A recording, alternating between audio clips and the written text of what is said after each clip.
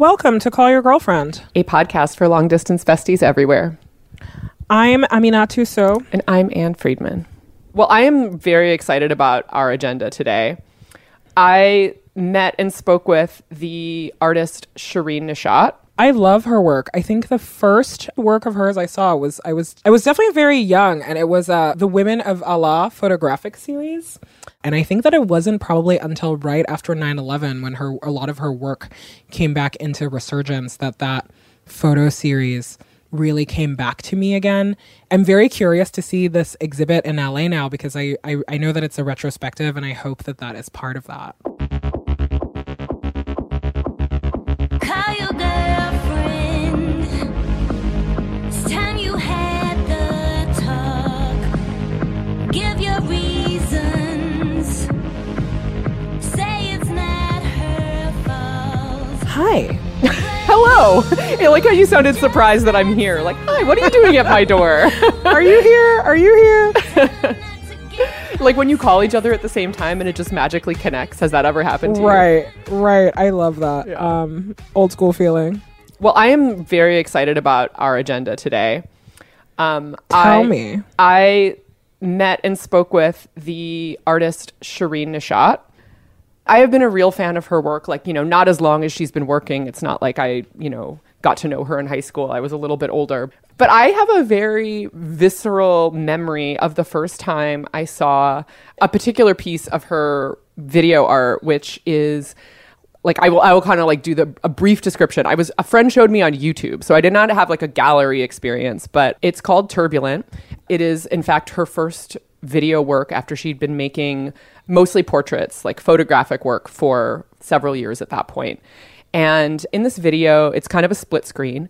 On one side, you have a man who is singing, and his voice is beautiful. And behind him, you can see an audience, an almost full audience of other men who are listening to him perform and hanging on his every note. And then on the other side of the split screen, while he is singing, you just kind of see a shadowy, a figure, the outline of a human. And then the man concludes his song, and the lights kind of come up on the other side, and you see that it is a woman, and she begins to sing, and the tenor of her song is much different. It sounds more wild. There's kind of an edge of desperation, but it's really powerful and really beautiful. And notably, behind her, all the seats are empty. So she is singing to an empty room. And some combination of all of these elements, I found so profound. And it's something that I have returned to and shared with a lot of other friends. I mean, I'm not alone in finding this work really, really meaningful. But anyway, she is known for video art like this that primarily deals with topics like women's lives in Iran. Shirin was born in Iran in the late 50s and has lived in the United States since the late 1970s. She also makes a lot of work that deals with topics like exile and isolation and political revolution. She now mostly makes work outside of Iran. I mean, it has for most of her career, but she has portrait series that are featuring a bunch of folks involved in Egyptian pro-democracy movements and activists in Azerbaijan. She also has some incredible video art pieces set in Morocco.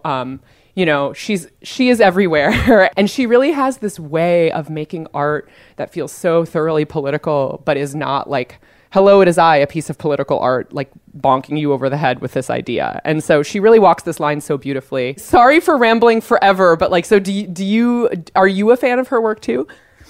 Yeah, I mean, I love her work. The first work of hers I saw I was definitely very young, and it was the Women of Allah photographic series that she made that is really just about, it's funny because at the time I'm it was about the changing cultural landscape in the Middle East, which is still changing. But I remember just being very, very struck by this photo series because so it's basically photos of Muslim women that are overlaid with calligraphy. And it looks very sparse and measured and symmetrical. It's mostly photos of women in chadors. And then there is this calligraphy that is overlaid over it. And a lot of the a lot of it, I think, like challenged me at the time to really think about the gaze of Muslim women. And it's something that I just remember being very shook by, like as a young person, and not really being like, okay, this is part of my identity, but also something very modern and violent is happening here in a way that I don't quite know how to think about. And I think that it wasn't probably until right after 9/11 when a lot of her work came back into resurgence that photo series really came back to me again. I think it's definitely one of her earlier works because it's from the 90s, and it's one that, you know, whenever people talk about like the cool new like sexy stuff that she's into, I always think of that. And I am very curious to see this exhibit in LA now because I know that it's a retrospective, and I hope that is part of that. Well, I can tell you it definitely is. And yes, and the scale of the photos is absolutely breathtaking. So if you were in LA, highly recommend checking it out. And the rest of us can listen to my conversation with Shireen, which we did in person at the Broad. First, we just want to thank you so much for taking time to be on the show. Thank you for having me. I want to start maybe a little selfishly by asking you about your piece, Turbulent, which was my introduction to your work. And the very first time I saw it, and every time since, including about 3 minutes ago, I have really been very, very deeply moved. And I'm wondering if you can talk a little bit about the genesis of that work. First of all, Turbulent, which was made in 1998, is my first video, my first entry into the moving picture. And I had been doing a lot of still photography, and I felt a certain exhaustion from, you know, that kind of work. So I made the bold decision to try something new. But thematically, I was really fascinated by how women in Iran are forbidden to publicly sing, and that men are allowed. And I found would be interesting to make a work that sort of critiques the kind of music that you can predict from someone who has the freedom, the musical freedom, versus the person who doesn't, you know. And because I've been very interested in the issue of feminism and how the issue of the woman in not just all Islamic cultures, but in the Iranian society. And I'm also very much interested in how women, regardless of all the oppression, tend to find a way to be very rebellious and defiant. So at the end, we end up making a work that thematically, it showed a man first singing this very beautiful traditional song, very classical, and people loved it. And it is a beautiful song by poetry by Rumi. And the woman quietly listened. But then when it came to her turn, which she had no audience, her music broke every rule of music. There was no language. It was all purely guttural. And but yet it was so powerful and basically put the man in his place. So I was very interested in this notion of opposites, male and female, traditional, not traditional, conformist, the rebellious, and how at the end, in symbolically sort of represented where the women were in this society versus the men, and how the more you are up against the wall, the more tendency there is to be protesting. But formally, I was very interested in creating a kind of a very environmental sculptural experience where the audience are literally divided between the two narratives, and they have to just keep looking on, you know, and just take sides. I want to ask you to talk a little bit more about this idea of what kind of art or what kind of work can come out of feeling so constrained, or maybe feeling like the world is actively preventing you from expressing yourself. I wonder if you've thought about how which freedoms you feel and don't feel have affected the kind of art you've been able to make. Well, one thing I have to say that, you know, I've always given myself a lot of boundaries, you know, in terms of the work that I make. Just subconsciously, I don't know if it's because I'm Iranian, I don't like infinity. I like limitations. And that means, for example, if you look at my aesthetics, they're very minimal. They're often use the idea of repetition. You know, I use the feet, the eye, the face, the hand, you know, the body language.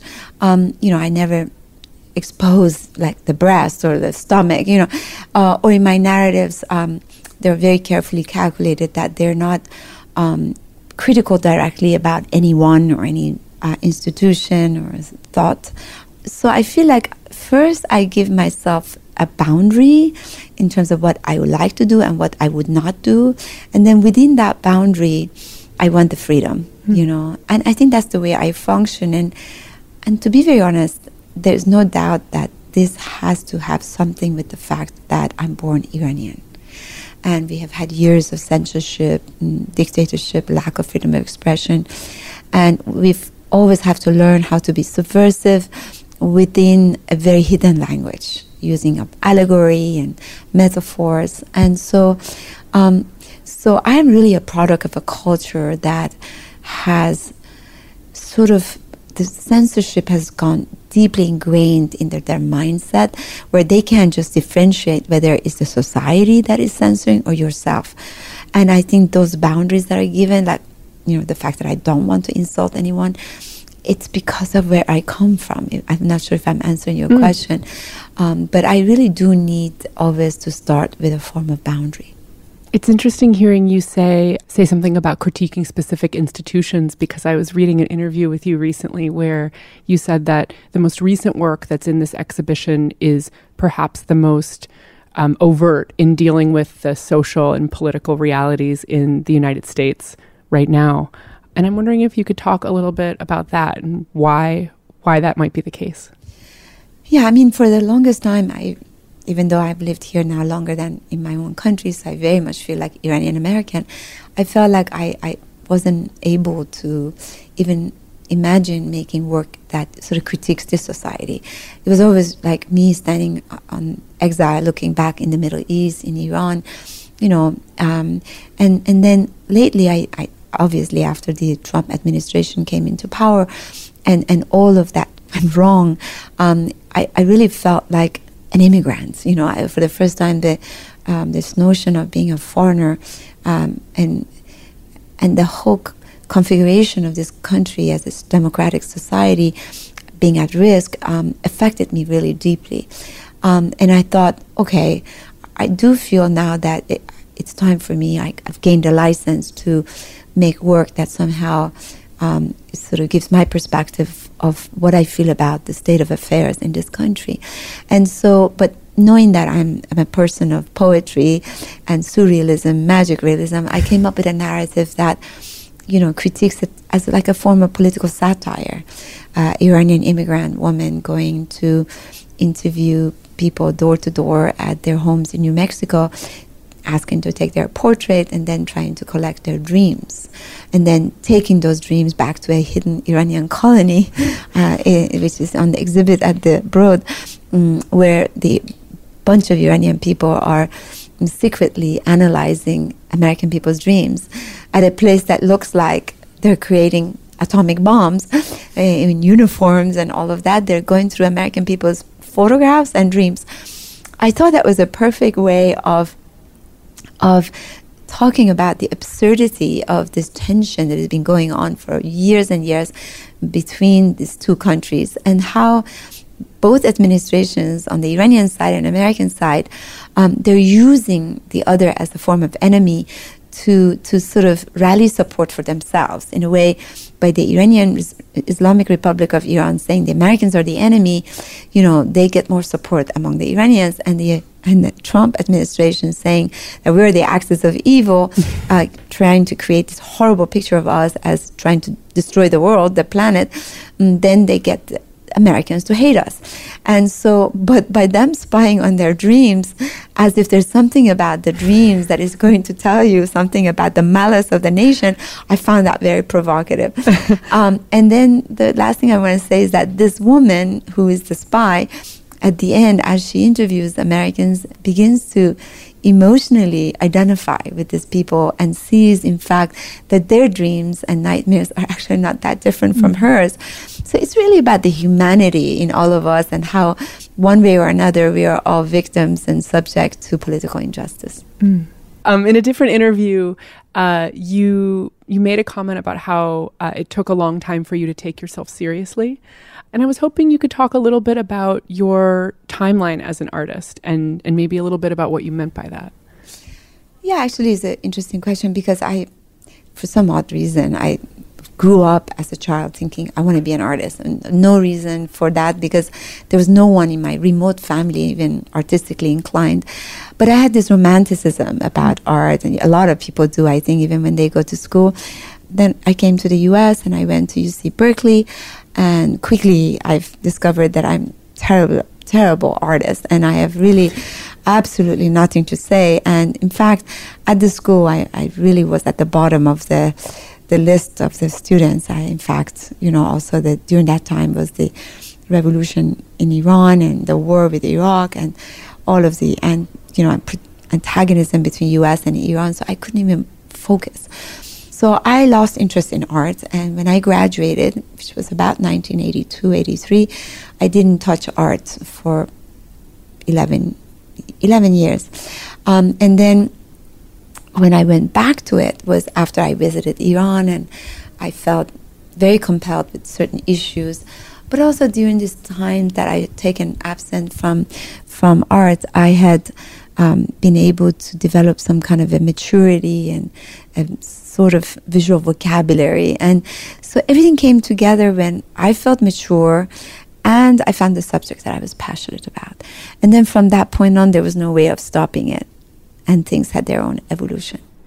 And what about those 10 years in between, before you felt those things click into place? Well, I tried to survive because at this point my financial support was cut by family. And then I met my ex-husband, who had founded this wonderful not-for-profit organization called the Storefront for Art and Architecture. And I became like the co-director, and for the next 10 years I worked there helping other artists' vision come through, making exhibitions, books, and conferences. And actually it was the greatest exercise in just sort of being selfless and not having an ambition of any kind and just trying to support others. And then eventually I left.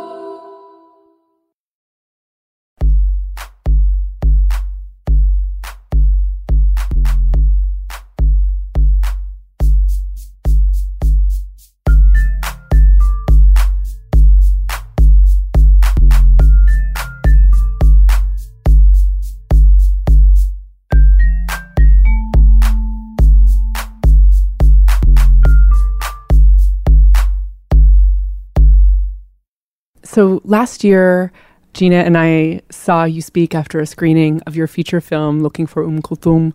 And I recall this story that you told about how you lost, I believe, the lead actor on the film maybe the day before it was supposed to begin shooting. It occurs to me that you must have faced several big obstacles like this, particularly when pursuing some of your most ambitious, largest scale works. And I'm wondering if another time comes to mind when you thought that a project you'd really spent a lot of time and effort on could possibly fall apart. Exactly the same thing happened when I was making Women Without Men. And part of the problem is that I was being not so smart recruiting actors who live in Iran. And knowing that problematics of my political reputation in Iran and that, at this point, the government doesn't like to see any of them to come and work with me, and that could cause them a problem in their future return to Iran or future work in cinema. But all of them at the beginning told me they're not worried. So actually I had another actress, the lead actress for the previous film. Exactly the same thing happened. In fact, we had all her dresses made. And so I was really stupid because I became a victim of artists who fantasized about working with me, and then at the end they just didn't show up, and then sort of came up with excuses and lies that the government didn't let them, they were at the airport, which proved not to be true. So they had their doubts and they suddenly got panic attack. I have to say, it was a backlash and a setback for us, because then getting an actress who doesn't know material, and it's very difficult. And I think that the film hurt, especially with the second film. I have to admit it was really not a good thing. But there's certain things that you cannot control. And now these days, I know for sure that I would never ever work with anyone that lives in Iran. Just because of these experiences? Because it makes it impossible for people, that because of my reputation, because of the issues that I have, the controversy about my work, it's not good for them. They could get in trouble. And you take that into consideration when you think about working with them? Absolutely. I mean, a lot of people in my studio even work with me. They don't like to have their picture taken with me because they don't want, eventually be seen that they're part of my community. I mean, it's a very, very odd thing, but, it's in Iran, the situation has made it where even if you have committed no crime, you could be criminal. And it's like, it doesn't make any sense at all, but unfortunately, we're living under dictatorship, and very few countries is like that, where the government even would care about who is making a film, who's not, or an actress coming to work on a film about Kulthum. I mean, that's ridiculous. But I think it's mostly the actors themselves that had anxiety about maybe something would go wrong, and then they backed out. Speaking of your reputation, I know that people around the world are very familiar with your art, but thinking about a large exhibition like the one here, there are certainly people who are going to encounter your work for the first time in this setting where they can kind of see, the whole, maybe not the whole timeline, but much of it. And I'm wondering how you made selections about what you wanted to include or emphasize based on that. Well, that goes to the credit of the curator at Shad. I mean, we had a long conversation. We knew this was going to be a monographic exhibition, so it would be a beginning, middle, and the end. I hope it's not the end. We made a decision. I highly encouraged that I make a new work that would be premiered here, which they really thought it was a good idea. And I like it because it really feels like a circle that starts with me in the United States looking out toward Iran and critiquing it, ends with me standing here looking into the American culture and critiquing it. And in the middle of the show, slowly I let go of the Iranian narratives and I embraced other cultures like Egypt, Azerbaijan, and Morocco, and then eventually comes to America. So there's this the kind of absence of nostalgia and just this obsession with home, And I think in many ways it's a little bit about my personal journey. Like when I got exhausted of not being able to go back to Iran, I said, fuck it, I'm just not going to go on forever feeling sorry for myself and work on memory or something like that. And I felt liberated by that decision, and then the world became my canvas. I recall also reading you say something about how the governments of Iran and the United States have never had so much in common, or I'm paraphrasing, but I'm wondering if that's also playing into your shifting perspective on what it means to live here. Yes, I never ever imagined that I would say something like that, because I think one of the things that I cherished about being in this country, it's democracy, and it's land of immigrants, land of dreams. And for that to sort of be compromised and transformed potentially into a very racist and white society, and purifying itself of immigrant, which in essence is a contradiction to the very formation of this culture. And also, I felt that it became an ideological government where it never was like that. I feel like comes with Trump a whole ideology that I find very problematic, extremely dangerous. And then it's the same I felt about the Iranian government, that there's a very ideological government that is fanatic, it's religious, religion and state blend together, which is absolutely wrong. And it's a dictatorship, and they have controlled every aspect of people's lives in private and public domain.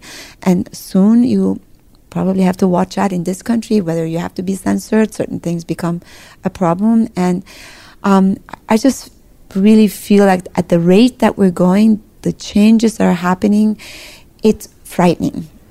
And the most important is the treatment of immigrants, the lack of human rights issues. I mean, Mexicans crossing the border, what we are seeing in those camps, it is just not America that I know of.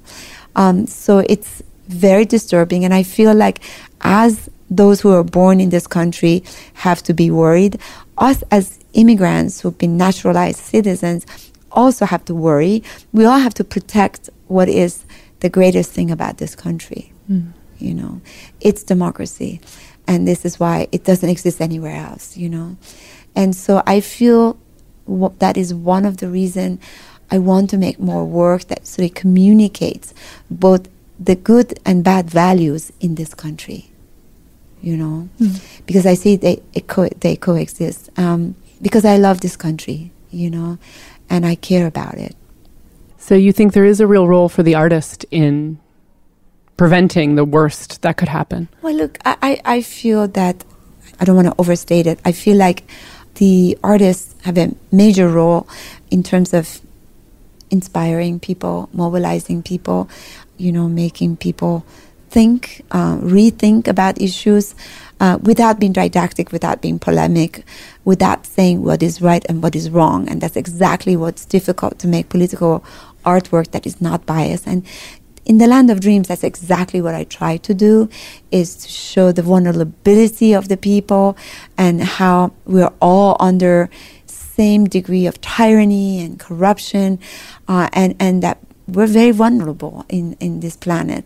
But I didn't want to point out exactly, you know, who is the evil and who is the...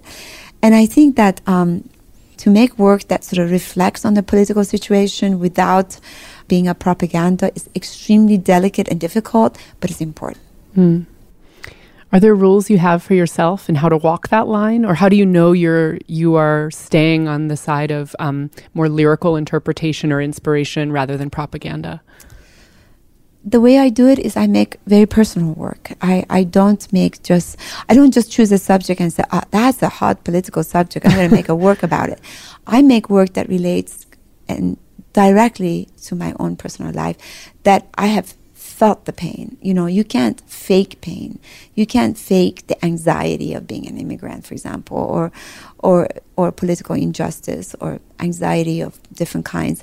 So I think what my methodology is, make the work as personal as possible, but not autobiographical, because that doesn't interest me. And when you're personal, people believe you. Because there's a lot of transparency, there's a lot of emotion. And I think that's my approach. I don't know how other artists do it. Well, now I have a biographical question for you.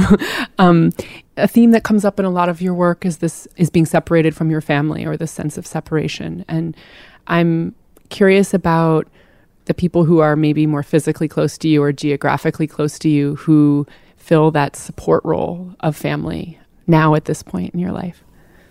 Maybe you don't know, but I work with a tribe of people.